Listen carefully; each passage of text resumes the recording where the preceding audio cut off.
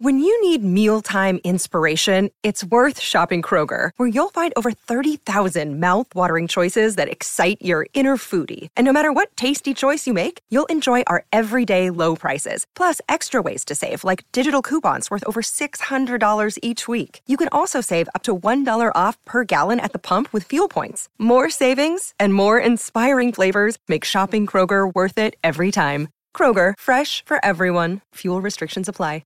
Another day is here, and you're ready for it. What to wear? Check. Breakfast, lunch, and dinner? Check. Planning for what's next and how to save for it? That's where Bank of America can help.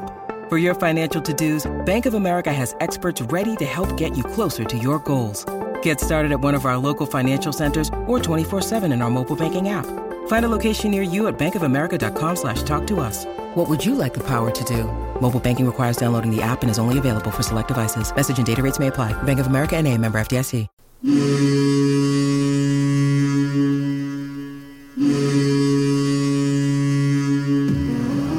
Welcome to the Black and Gold Hockey Podcast, a weekly discussion about the National Hockey League's Boston Bruins, affiliated minor teams, and prospects of tomorrow's stars.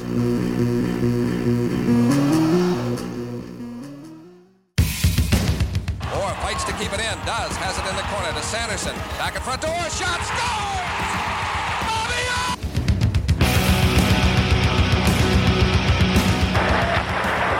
Ray Bourque scores! Ray Bourque from the face-off circle to the right of Reggie Lemelin, fired it down, and Whitmore blew it. It bounces down to Bergeron. He takes the space, pulling it wide to the right of Tatar. The snapshot over Mrazek, gets loose, and Bergeron scores! Patrice Bergeron!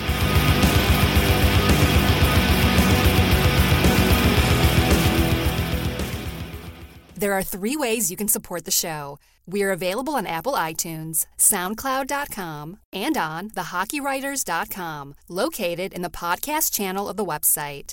Now here's your hosts, Mark Allred and Rob Tomlin. Hello, Bruins fans, and welcome back for the 23rd episode of the Black and Gold Hockey Podcast. This is the Craig Janney edition. After another 2-week break, we're back talking everything Bruins, but first I would like to welcome back host Rob Tomlin to the show. Rob, what's up, buddy? I am very good. How are you? I'm good. You sound like you're tired. Yeah, I am today. Just finished the game and then come back home to do the podcast, so yeah, very tired.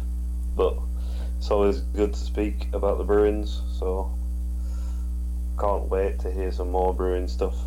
Nice. Yeah, like I said, we've been off for 2 weeks, but I wanted to ask you how your birthday was because that was Jimmy Vesey Day, and I didn't have a chance to talk to you, so hope everything was well. Yeah, everything went perfect. It was good. Good. Chilled out.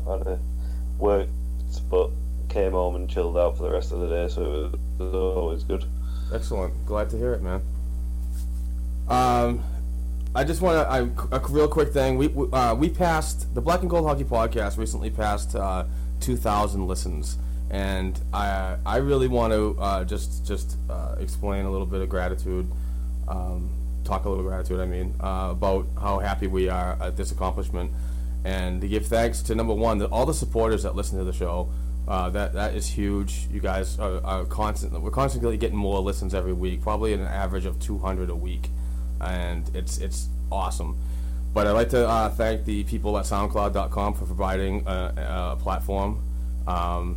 Apple iTunes, of course, and the awesome people at thehockeywriters.com that have really hooked us up on their platform to open up a huge fan base to us, which the whole website attracts 2 to 3 million visitors a month, and we've really hit some really good numbers since we started day one with these guys. So I want to thank all those guys that are involved, and ready to rock another show with the Dog Days of Summer going on, but I'm really excited about this.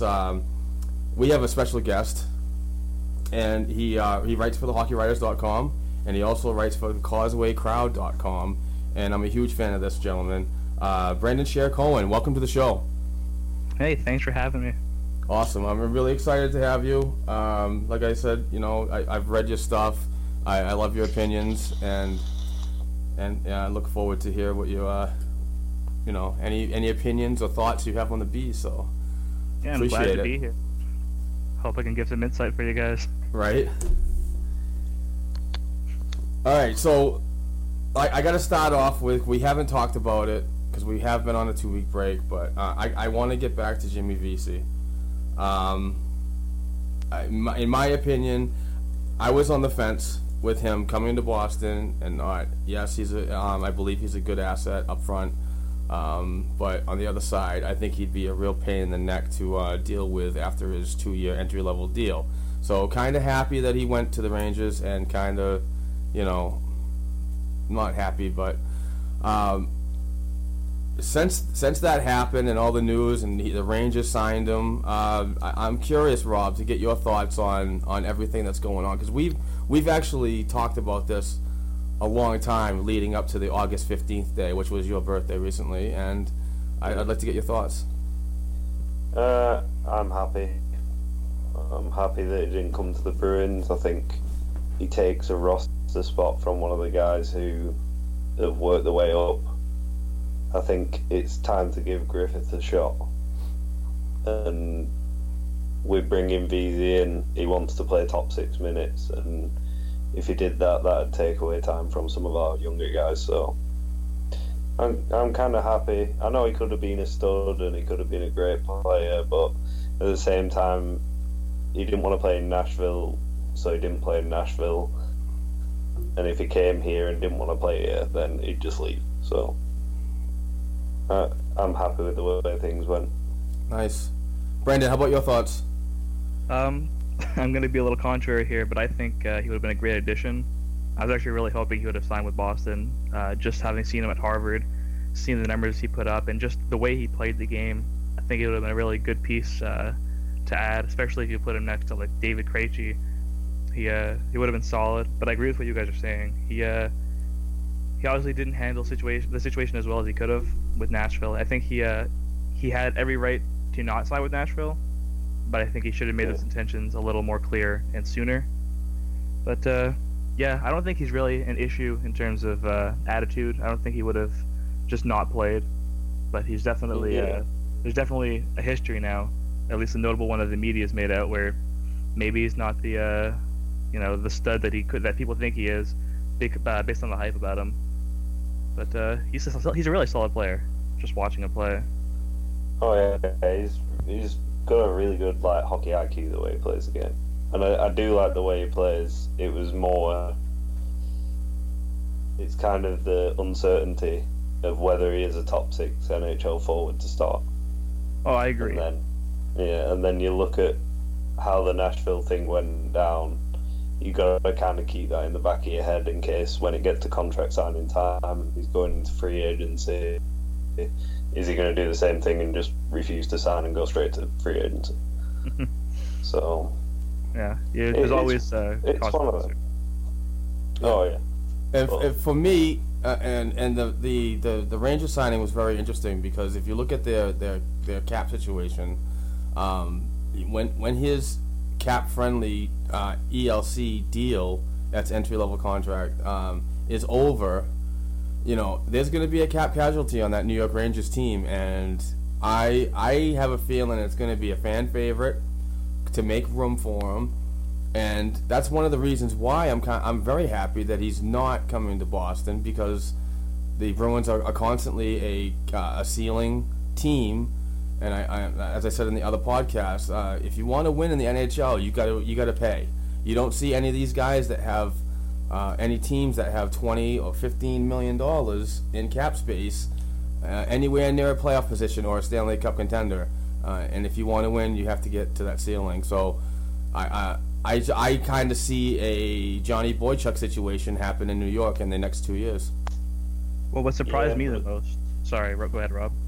I was just going to say, it seems like Rick Nash has been rumoured to go out of New York for so long that that cap's coming off the table in the next 2 years. Mm-hmm. So I think it's not really that big a deal for them cap-wise because they know they can move Rick Nash and they'll just take a small part back for him. So I think Rangers did the right thing on it. They know they can afford him. They know they've got room to fit him in straight away. So makes sense for them. Well, even when you look at the Rangers depth chart, their left wing, they have what? Rick Nash, who you said they might be trying to move. Chris Kreider, who they're very high on, obviously. JT Miller's a natural left wing, isn't he? Yes, I believe so. Yeah, but he can play centre, can't he? Right, but then they also have Stepan Zibanejad and Hayes, so there's no room for him there. And then you got Grabner, so you put VZ in there. I mean, if you get rid of Nash, you can slot VC in there somewhere, but you've already got 2 top 6 options with Kreider and Miller. Yeah. So is VC now a third liner? Well, oof. I know it depends whether they get rid of Rick Nash by the start of the season, I guess. Right. Or do they move Rick Nash onto the right side? Yeah, I guess they have options. Because I know Rick Nash has played on the right side before, but it's one of them. But like, this is the thing we've been doing with the Bruins lineup all off season. Is trying to work out where guys are going to fit in and how the team flips around, and there's only so much team flipping you can do before your brain kind of fizzles out and pops. So right, yeah, it's fun to play armchair GM, but there's only so much you can do before you're like, wait, where is this guy playing now, and what did I put this guy at? And, confuse yourself by the end of it. For sure. Yeah, absolutely. Plus, there's always the salary cap. Got to consider. So, that's pretty much what I expected from you both on the VC thing. There was pros and cons on it, but it's going to remain to be seen what happens when the upcoming season starts and how he fits and where he goes. But speaking of forward progress, movement in the upcoming season, I'd like to get both of your opinions on where you see this team, evaluate this team with the minimal moves they made. I know they brought in Backes, which is I believe it's a huge move, not only on the ice but the locker room. I think Backes is the type of player that can play the game but can also be a very powerful leader in there. And please, if you have time, touch on the defense and the lack of moves on the defense and the belief that this team can still go forward with the original 7 guys that failed in the past 2 seasons. And Rob, do you want to start with this, or do you want me to give my 2 cents? Well, I'll quickly touch on the defensive part of it that you said, and I think this defense is going to look a lot different than they did last year, because you're going to see guys moved around the lineup. Like, I can see Kevin Miller getting a bit more ice time than he did. Seeing out of the 3 right-handed defensemen that we had, he looked the sturdier of the 3. So I could see him playing alongside Chara for the start of the season, and then seeing probably Torrey Krug with Adam McQuaid on the second pairing, just as that, because they're a regular D pair now. They tend to spend most of the time together, so they know what each other are doing. And then Torrey Krug's turning himself into a bit of a bulldog player as well. He's been packing muscle on for the past 2 seasons, and you can see him throwing the body around a bit last season. So I think he'll be slightly different. And then the bottom pairing, you're probably gonna see Colin Miller get a lot of ice time this year, signing that one-way deal as well. And then you got John Michael Lyles and Joe Morrow. So they're trying to build that transition D that can move out well and make breakout passes or carry the puck, but they're also having to do that with an aging D core that they've started to get rid of guys, but there's still more needs to go. So, but if you look at it cap-wise, our defense doesn't really take up that much cap. Right, with I think the exception of Chara takes up the majority of the D core's cap. So yeah, it takes up just over 21 million. You take out the 7 million from Chara, you're left at 14 million for 6 players. Yeah, it's not the worst in the world. and there's definitely room to improve once a guy like Chara retires. Yeah, and then you've got like the 2 contracts with McQuaid and Miller. I mean, I'm sure one of those is moved within the next few years. Then again, they seem very high on both of those players. They just gave the extension to Miller, and McQuaid got his last year. But they also signed Lyles to just a 1-year deal, right? So that could be just a transition contract. Get the team a little more comfortable with that. Maybe have his veteran experience, have his leadership qualities in the locker room, help the young guys like Colin Miller and Joe Morrow out. Then in a year, that $2 million's off the books. Yeah, So I can see like Colin Miller and Joe Morrow splitting the season and playing with Lyles, because he is a good veteran to play alongside, because he's quite calm in his own end, and he can play both sides. Yeah, and he can just. Was it the second game that came in after the deadline and he made that pass up the ice for the breakaway goal? Like, that was pure class. He just took the puck away, turned, looked up the ice, saw the breaking man, and yeah, I know the play you're talking about. And it immediately made me happy about the trade, because he's exactly what you need in that lineup. You're listening to the Black and Gold Hockey Podcast. You can catch our show on the Hockey Writers podcast channel, available at thehockeywriters.com. Deal bringing him in changed the entire D-core and how they played, because he kind of quarterbacked them a bit, and you've then got like more offensive threats. That's the thing I like about it. Having a guy like Lyles on, before that you only had Torrey Krug, who was really an offensive threat. The rest of them are kind of more stay-at-home D-men. So when you add another offensive threat, then coaches have to start thinking, right, I've got to have this line out to deal with this person and this line out to deal with that. So it changes how teams play against you, and they know that there's depth throughout the lineup instead of just like your top 2 pairs. So I think it's good. Yeah, it's definitely a good signing, re-signing him to come back this year. Yeah, I think that was probably the best thing. Yeah. I think when you look at the forwards, I guess maybe just projecting lines, or I guess some pairings real quick. You obviously got your top line of Marchand and Bergeron. That's your clear number 1 line. That right wing spot, we still don't know who's going to play there. Are they going to try Jimmy Hayes back up there? Are they going to put Ryan Spooner in that spot? I mean, they said they want David Backes to play center. He's starting the year at center, just because of the Krejci injury, obviously. But then do they move Backes up to the top line right wing spot, or do they move into the third line center? I'm guessing that depends on statistics from the first 10 games while Krejci's out. Right. I assume they're going to give Pastrnak. Sorry. Yeah.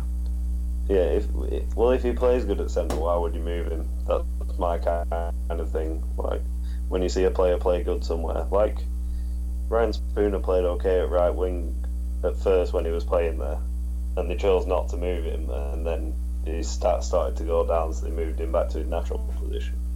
And that's the kind of way I like to see it.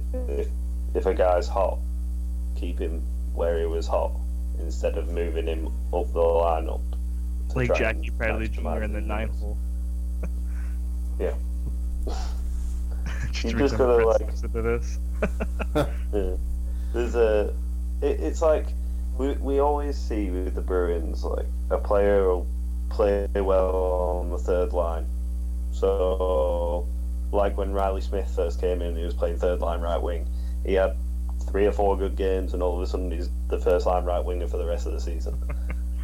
And they need to stop doing that. When a guy starts playing well on the third line, keep him on the third line, because that's why he's playing well. Well, just to bring up Riley Smith again, I remember it was his contract year, and he had a pretty bad slump. It was like 18 to 20 games of like nothing, I remember. And then he went on a little bit of a hot streak, and then the Bruins gave him his extension. And that's just a bad trend. Like the Bruins have to stop doing that. And nothing against Chris Kelly. They see the whole. Yeah, just like one little bit. Like as soon as there's a good bit, that's like, right, you deserve getting paid for that. Exactly. I mean, I'm all for loyalty, but at the same time, it's also a business, and you've got to be smart about it. I think it's why Chicago does so well every year because, yeah, you know, hey, Dustin Byfuglien, you're great for us. We just won the Cup. You're traded. Andrew Ladd, you're great. You're traded. It's you know, Boston. I'm not saying Boston should start trading away all their star players, but I think maybe you have to plan for the future and the present, and not just, oh, hey, you had a good year for us last year. Let's give you a big contract to say thank you. Yeah, and we can't go handing out any more big contracts because there's too many guys with big contracts already on the team. And no trades or movement clauses as well.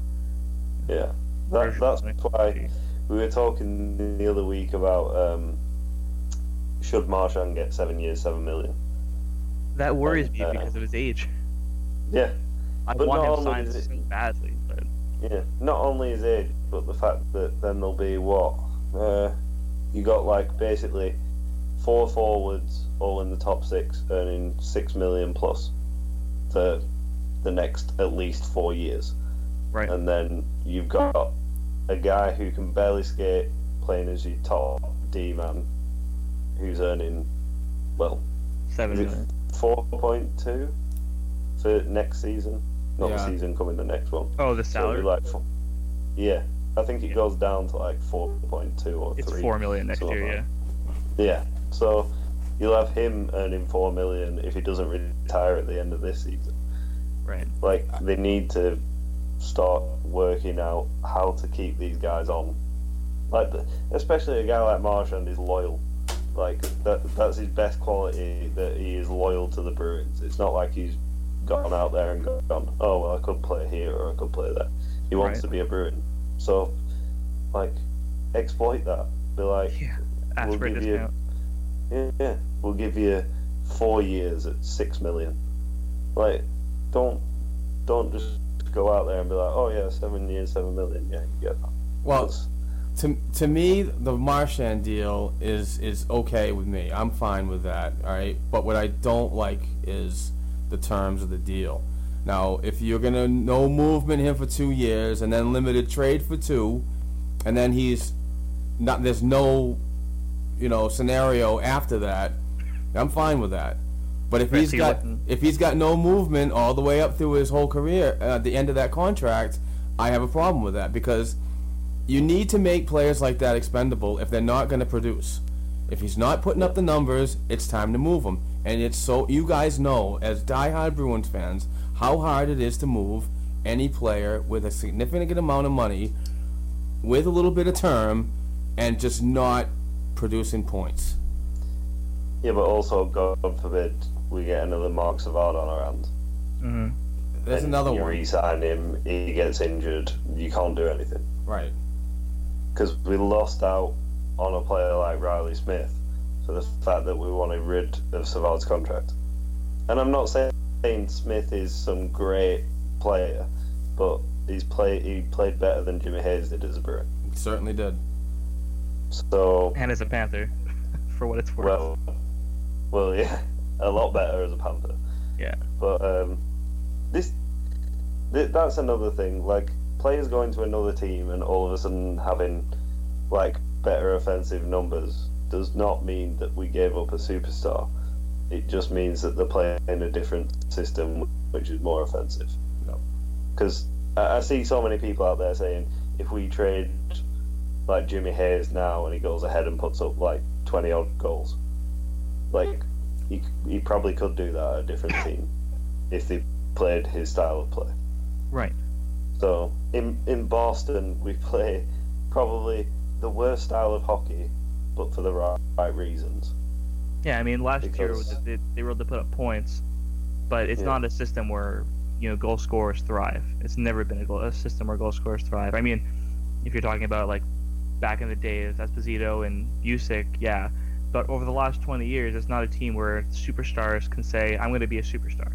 It's a team where you put the team first and you have success with that. But yeah, it's not like a Tyler Seguin would score 37 goals in Boston and 100 points. He'd probably put up 37 goals and 70 points at the most. Yeah, but people complain that you've not got that guy who can score. Like, I see people going, "Oh, there's no superstars in Boston," And I'm thinking, Patrice right, so Bergeron. Sagan scored 37 goals. We have a guy called Marchand who scored 37 goals. Right. And then you look at Patrice Bergeron being the greatest two-way centre that's playing in this era of hockey. Like, you got a guy like Tuukka Rask who, yeah, I know had a couple of iffy seasons, but with a crappy decor. And then a guy who's won the Vezina before. And then you've got a guy like David Krejci who's your second line centre, and now David Backes as your third line. Like, you got to realise how good this team actually is. Yeah, it's just whether we play the right way. Yeah, it's a matter of the style of play based on the the personnel that the Bruins have, and it's a matter of just the defense. It's a lot of bottom pairing defensemen being used in situations that they might not be able to thrive in. Like, nothing against Kevin Miller.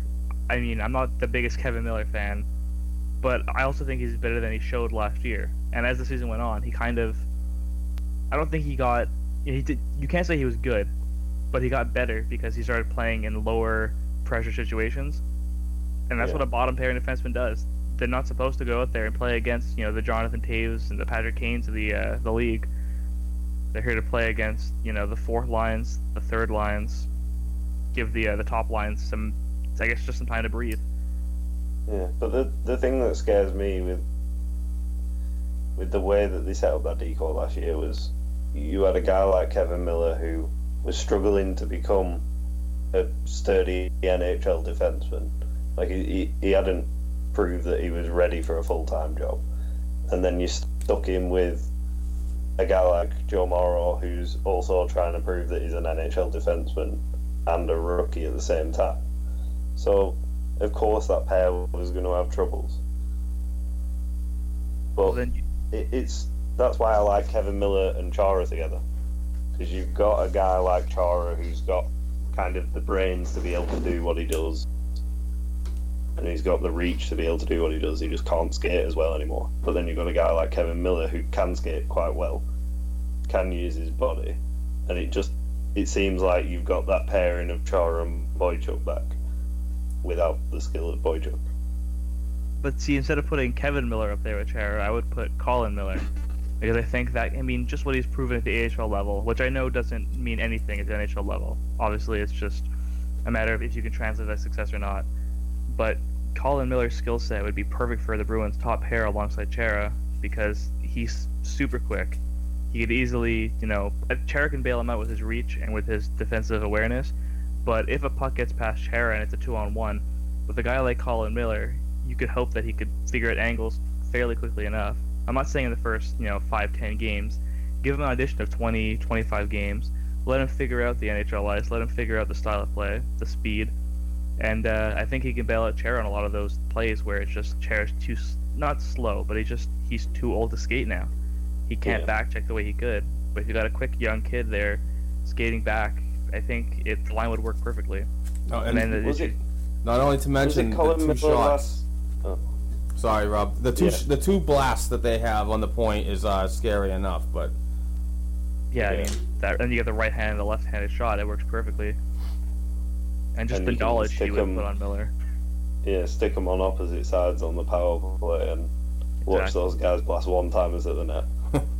Yeah, I'd be scared if I was that goalie. All right. You look at Colin Miller's first goal in the NHL, and that was a one-timer settled by Torrey Krug, and the goalie didn't even move. Yeah, because you couldn't see it. That's how hard a shot he had. Yeah. So, I do like Colin Miller. I just don't want him to rush him and think he's a top pairing guy, and want him to put up top pairing minutes and points and not succeed. Well, that's always the issue in playing in a market like Boston or the New Yorks, the Torontos, the Montreals of the world. You can be an okay player playing in a role that might be above what you're supposed to play in, and you can just get reamed out for not being a star, which it's acceptable because there's been so much success in the city in terms of sports between the Red Sox, the Patriots, the Celtics, the Bruins. It's hard to not have high expectations, But at the same time, there needs to be realistic expectations set on players. And if you guys saw the recent poll that was out on a lot of the websites about the rankings of the sports, I mean, the Bruins are taking a beating. I mean, it's really sad when you're pretty much ranked right near the soccer team, the New England Revolution. Yeah, it's not good times right now for Bees fans. And I mean, not too long ago, there's 1 million people at the Stanley Cup parade. Yeah, and at that time, Brandon, the numbers were more, Patriots, Bruins, Red Sox, Revolution, Celtics, or you know what I mean? Right. So, it wasn't. I mean, it goes in waves with whoever's having good seasons and bad seasons. So I'm not overly worried about it. But you're right. Like, to think 5 years ago, you thought this team could be a contender for the next 5 to 10 years if they play their cards right. Yep. And it's almost as if they just folded a full house. Absolutely. We're talking to Brandon Sher Cohen from the HockeyWriters.com and CausewayCrowd.com, and Brandon, I'd like to get your expectations for the upcoming season. We did talk about the moves. We did talk about the defense. Now let's realistically have a conversation about where you see this team in the upcoming season, and ultimately, can we break the ice and make the playoffs? You're listening to the Black and Gold Hockey Podcast. You can catch our show on the Hockey Writers Podcast channel, available at thehockeywriters.com. I don't think it's really in the Bruins' hand. I think the Bruins in the last 2 years have been so close to the playoffs, and they've just narrowly missed it. I mean, obviously they've been the last playoff spot, like the last wild card spot. They've missed it by 1 or 2 points both times. You've got teams ahead of the Bruins like the Lightning, the Red Wings, even the Senators. I mean, they're building a team there. I don't know how well they're going to play next year, but they're definitely in the conversation. The Montreal Canadiens, I'm not sure how they're going to play next year. They could be a bottom 5 team, or they could have just enough grit and Carey Price to put into the playoffs. But if the Bruins play the way they played last year, I don't think they're making the playoffs. How about you, Rob?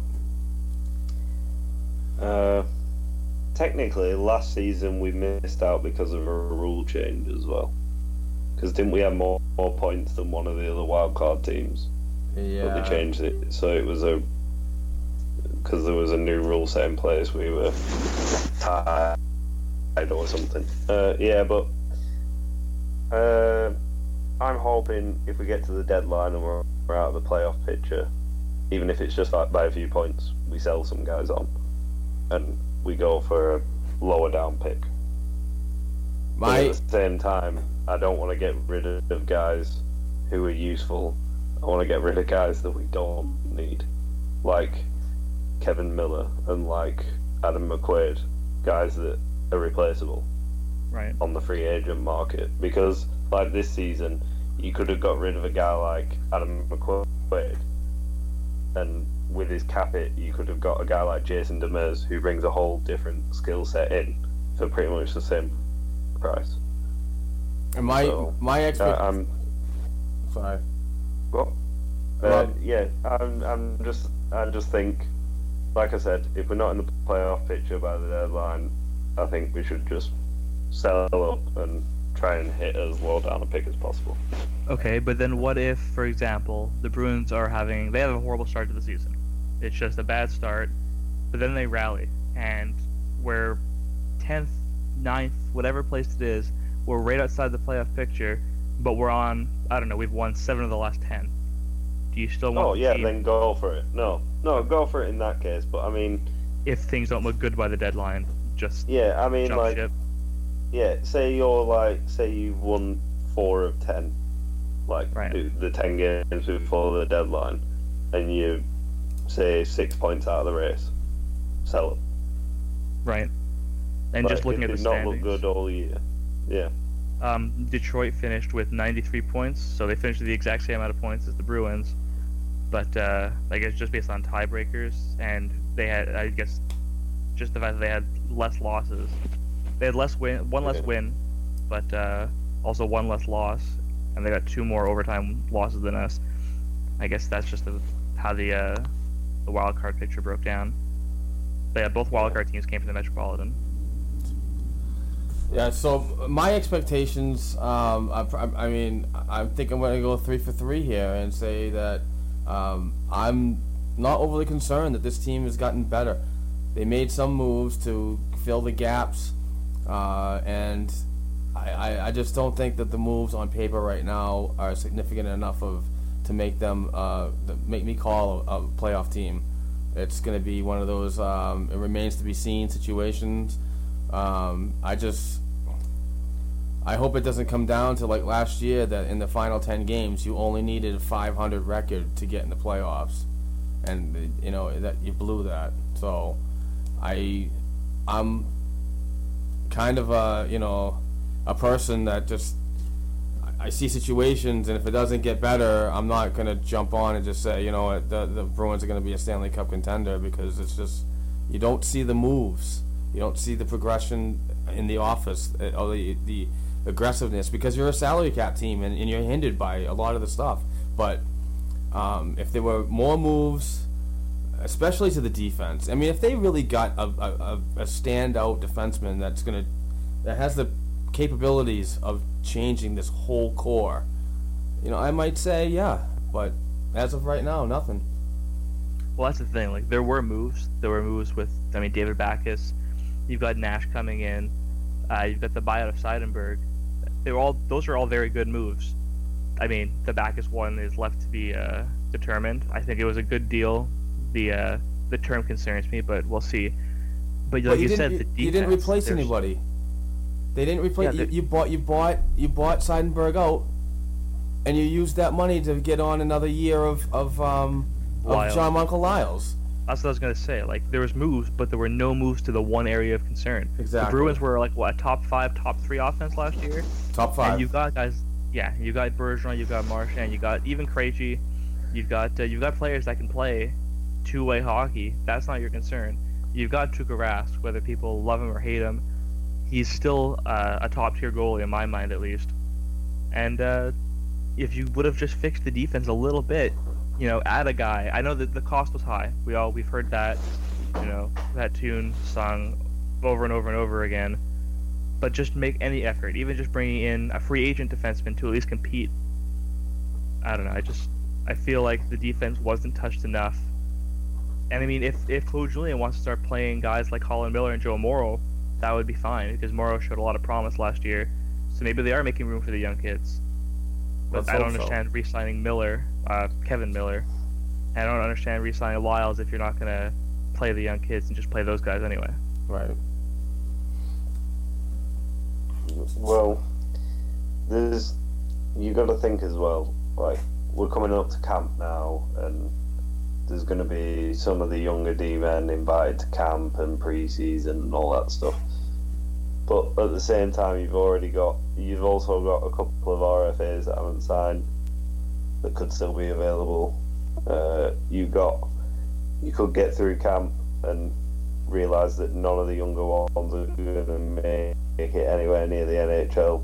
Then you go for a trade. So it's not done yet. I'm not saying there's going to be a blockbuster trade next week, but there's the chance of, there's options available to have a look at this team once it gets to camp and realise that the decor is not going to work, and then turn around and maybe, like I've been saying, Kevin Miller on the right team who have the right amount of salary space will be a perfect bottom pairing for him. So that his contract isn't that ugly, like how everyone's made it out to be. I think he could be a sturdy player for someone, so some team might want him as part of a package deal. I don't know, but at the same time, another thing that came out this week is we are getting the second round 2017 pick from Oilers. Right, for Chiarelli signing. Yeah, so that's going to be the last. This is the last year on that another too. Piece. They're not. The NHL isn't doing that anymore. So that's the last. That's an extra piece, like, that you could put in a trade bit. So you got to think as well. There's every team is now looking at their roster and going, "Is it right, or do we need to move some guys?" And do you look at Edmonton? Greiber's going to be gone. It looks like Greiber's going from Edmonton, which I know that's like Greiber's not a fix for the Bruins. Like, in no way possible is he going to come in and just play top minutes. But at the same time, you could probably get rid of a guy like Adam McQuaid, who has like an injury every season and isn't looking that great on the ice, and bring in a guy like Greiber for cheap and play him half of the season and a rookie the other half. So I don't know, there's possibilities to fix the decor. It's just whether they're actually going to bother going out and doing it, because Sweeney's job's on the line, and does he really want to mess about with this squad and anger like anyone in charge? I don't know. Well, to me, it's the obvious thing that if you can't do player to player in a trade, and a lot of teams out there are probably looking at the prospect roster, and they're like, you know, if we want to make this deal, this player is going to be involved. And I'm really not sure this organization wants to fool around with their future.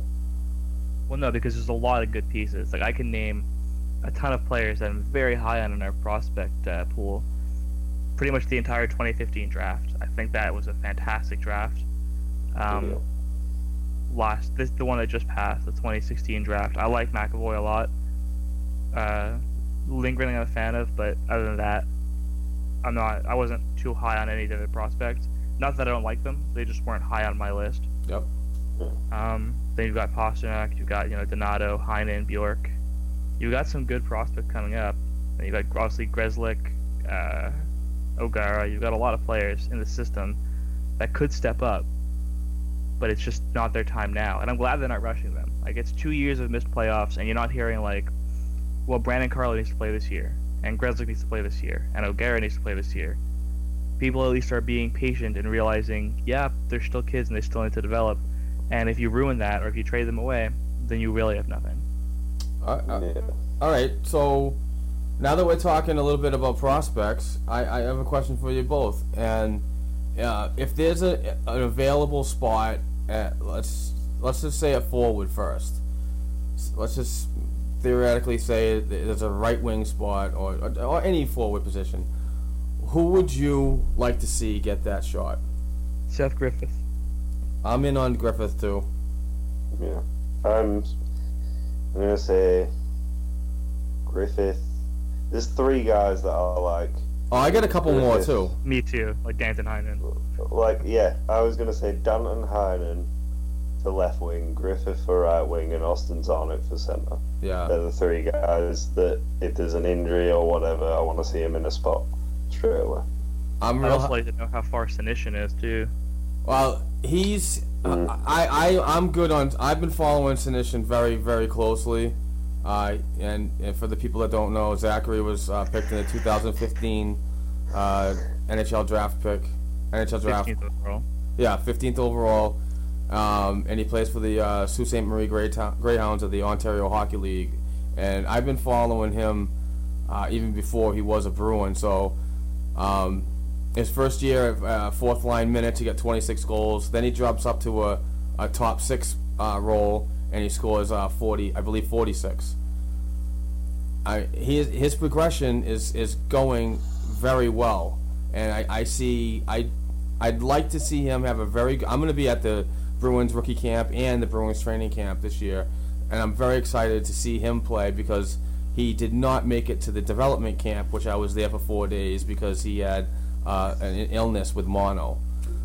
He's I want to see him really produce, and I read in an article by Emily Benjamin, who used to work for the Bruins and now works for NHL.com, went to Sault Ste. Marie and had a conversation with him, and he is mind-struck on working hard over this summer, and his goal is to make the Bruins this year. Whether it happens or not, I'd rather see him stay one more year with the Greyhounds in the OHL, and then either make the Bruins after next season, or start off in the in the AHL with the Providence Bruins, and then transfer your way into the NHL roster. But regardless, I see his progression moving up. I believe he could probably score 50 goals this year. I don't know that he needs to play in the O again this year, though. Yes, he has to. If he doesn't make the NHL, he has to go back. No, that's what I'm saying. If he doesn't, I mean, if he produces well enough, I think he could actually steal that job. I'm sorry, Brandon. I just took that totally wrong. No, it's okay. I mean, he's 19, so yeah, based on the rules, he would have to play back in the CHL. But no, if he can steal a job, and it's really not out of the realm of possibilities, just given the right wing depth on the team, he could still be a solid fourth liner this year and then work his way up. But I don't think he's going to make the NHL roster. With him, I think the best spot for him on the team, and I know this is going to sound stupid, but it's next to Bergeron, like on that first line. Even this year? You have Bergeron out there. Yeah, if he makes it this year, I'd put him with him for the main reason that Bergeron will cover him, right? Like defensively. So you're listening to the Black and Gold Hockey Podcast. You can catch our show on the Hockey Writers Podcast channel, available at thehockeywriters.com. You got Bergeron and Marchand to cover you, who are two of the best plus-minus players out there. So I'd rather him be there than on the fourth line and doing something wrong and there being no cover. But also he adds speed to that first line, and every time there's been speed added to that first line, they've produced. Mm-hmm. Like when Griffith first came in and played on that first line, teams didn't know how to deal with them, because as soon as they go out and they think, right, I'm playing against Bergeron and Marchand, there's not a ton of speed, it's going to be more like grinded out hockey, and no, it's all of a sudden you've got one guy streaking in behind the D and they're gone. So I think he'd be good with them, and he brings that same type of thing that they've usually had, where you have kind of a guy who's more known for his shot on the right side. So yeah, I'd love to see him next to Bergeron as well, but I'm just thinking, just based on how Claude Julien has run his system in the past, I think he'd be more of a fourth liner to start. But I mean, if you do play him on the top line, you're talking about a guy he's got NHL size. He's 6'2", he's about 200 pounds, I think just under 200. He's not afraid to go to the dirty areas of the ice. He goes to the front of the net. He'll poke away at the loose pucks in the crease. He's got a good shot. It's right-handed, so he's perfect for that. So you put an NHL-sized player with a decent shot and with a willingness to, play his role. I think he could very well succeed in the Bruins system if he's given the opportunity to. I'd like to see that opportunity come in the front line too, and I take away the whole scenario with Julien, but right. I'd rather see him get a roster spot than a person like Tyler Randall. You know what I mean? I'm not. I was all about the toughness of hockey players and this and that, but it's time to adjust to what the league is going. It's going faster. The enforcer is slowly dissipating. So I want to see full lines of speed and depth, and I don't believe a player like Tyler Randall is where I want to see this team going forward. I believe he's a signing. The Randall signing over the summer was one that is a signing to make more time for prospects to slowly work themselves in. I agree. Is Randall not classed more of a goal scorer now after them two magical games? Yeah, I know. Was it his Corsi went nuts? Yeah, because he scored 2 goals on 3 shots. Yeah. A lot of people who weren't Bruins fans all of a sudden started tweeting about who is this Tyler Randall. I know. Without even looking at him and realising that he's huge and just scary, thinking he's the next Alexander Ovechkin. But no. and his fantasy hockey numbers went up for those people that don't pay attention at all, and they were picking him. And then a week later, it's like, why did I do this? Yeah, why did I pick a guy who Claude Julien doesn't want to use, and he's just going to be on the bench the entire season? And then even then, while Randall is definitely tougher than Senyshyn's no pushover either. No. You're talking about, like, I mean, not to bring up, sour memories, but Brett Connolly, he's not a pushover either, and he had a lot of success on the Bergeron-Marchand line. Maybe not in terms of points, but just as a player, he was very solid. Yeah. So as long as you don't hinder that line, and as long as you can contribute where you can, I think Senyshyn would contribute better than Connolly.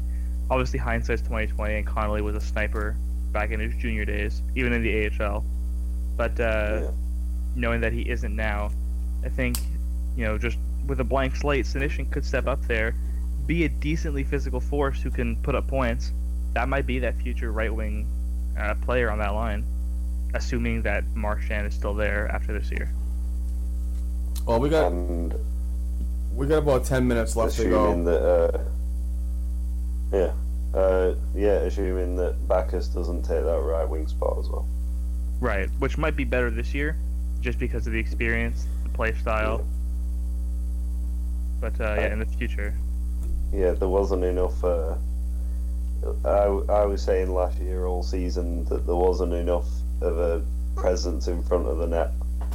We played like a kind of a rotation system, and there wasn't really that many guys in front of the net. It was more, the only guy that I really saw screening most of the plays was Bergeron, and he screens in the high slot, not low down. So.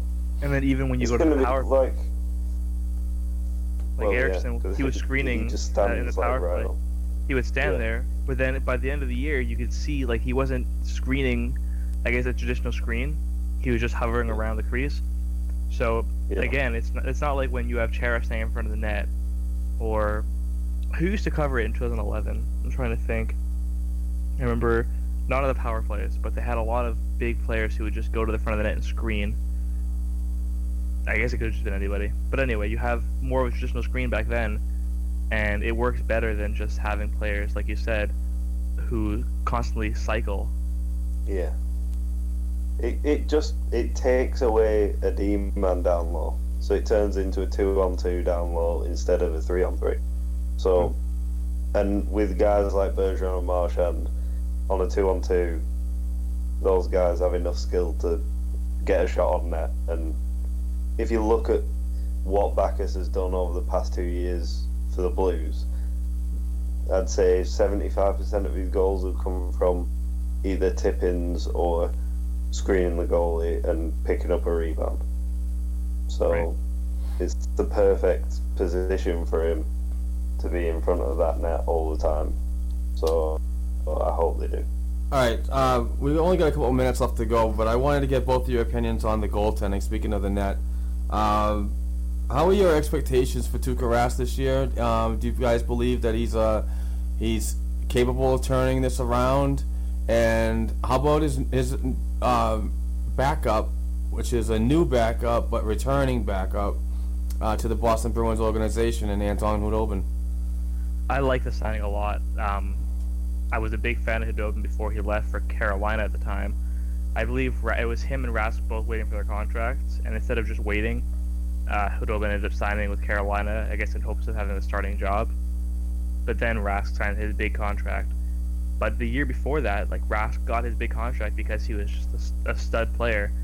And I think that has a lot to do with having the confidence of knowing, hey, I've got this other guy who will take the games when I'm not playing. And Rask is a competitor, regardless of how people want to say, he missed games because he was sick, both in the Olympics and in the NHL, or, he doesn't seem to be as committed as he once was. He's a really big competitor, and he likes to play. And when you've got players that you're not super confident in the net, it's harder to say, hey, I'll take a day off so I can be, fresh for the next 5 games. If you don't have a player like Khudobin who can take over for that one game and get you a win. So now that he knows, hey, this guy has experience in our system, this guy has experience behind me, I know he can get us wins, I can take this day off and be comfortable, relax this game, and then, be fresh for the next week and a half. So I think it's a good move. So, Brandon, you're confident? I'm very confident. But the issue, again, goes back to the defense. Yeah, it's always going to go back there. But I like what Rob said. I think it was John Chayka, the new GM of the Coyotes. He was saying defense isn't about defending; it's just about getting the puck to the forwards. And I think the Bruins have a lot of players that can do that now. In Krug, Lyles, Colin Miller, and Joe Morrow. That fast transition. Exactly. Yeah. That first pass is so important. So if you do that and you make sure that you cover your angles properly, I think the year could be better in terms of that first pass. But in terms of actual defensive play, I guess we'll see with those odd man rushes what Rask and Khudobin can do. But yeah, I'm hopeful. Rob? I'm always hopeful when it comes to the Bruins goaltending. I love our starting goaltender. I think he's the best thing that came in a trade in the past 10 years. I just think he's going to do the whole 30 wins again. He's going to shut up a lot of fans, and then I love the way you put it, how he can be relaxed now that he's got a backup goaltender that he knows can win those games. Rob, you brought this up a couple podcasts ago when we talked about this and the signing. You really liked the Khudobin signing. Yeah, because not only are him and Rask friends, so it adds that factor to it that there'll be a compete level there between friends. So that adds a special little something to the mix. But at the same time, like, look at the amount of times that Rask has been called into games in relief, and look how pissed off he is that he knows that he's not getting a day off. Like, there was it the Subban one where he let three goals in? 3 goals on 6 shots. Yeah. It was 3 saves and 3 straight goals. Yeah, well, go back and watch that footage. And watch it. Watch his body language. Yeah, because his head drops. Oh yeah, he's like, are you freaking kidding me? Yeah, he slams his glove onto the floor and then goes down to pick his helmet up because he knew he was going to go in, and then he gives a big sigh and gets on the ice. And that to me is, you can't have a goalie go in like that, right, cold and pissed off, and just in need of the time off. They're never good. Yeah, because like I've played like double games before where I played on a Saturday and a Sunday, and I'm only playing beer league type hockey, and I am bruised and battered and dead by the end of it.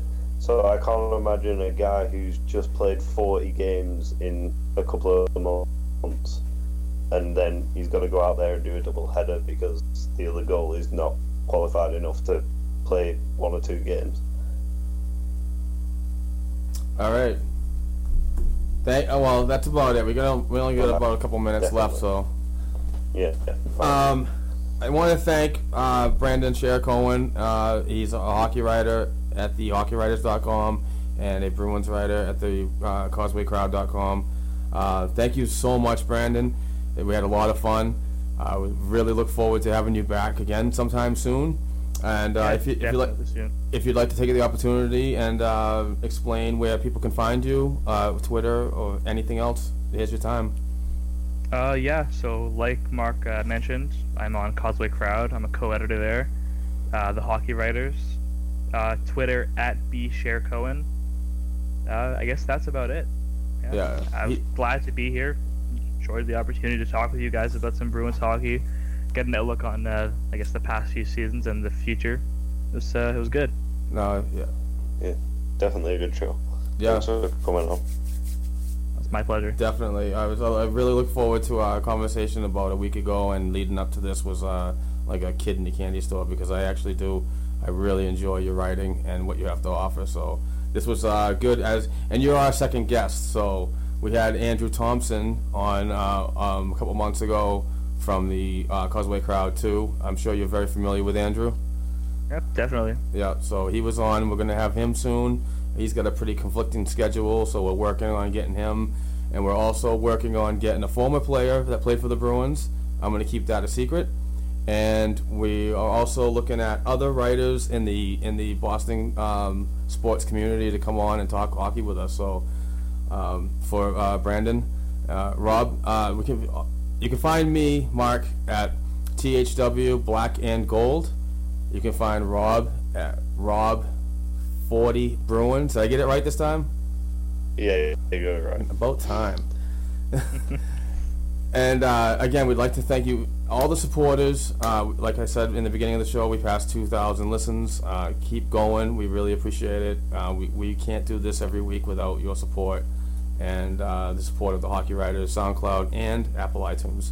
So for all of us, thank you very much for listening, and hopefully we'll be back next week with another guest or some more hockey talk. Take care, everybody, and thank you. Thanks. Take care.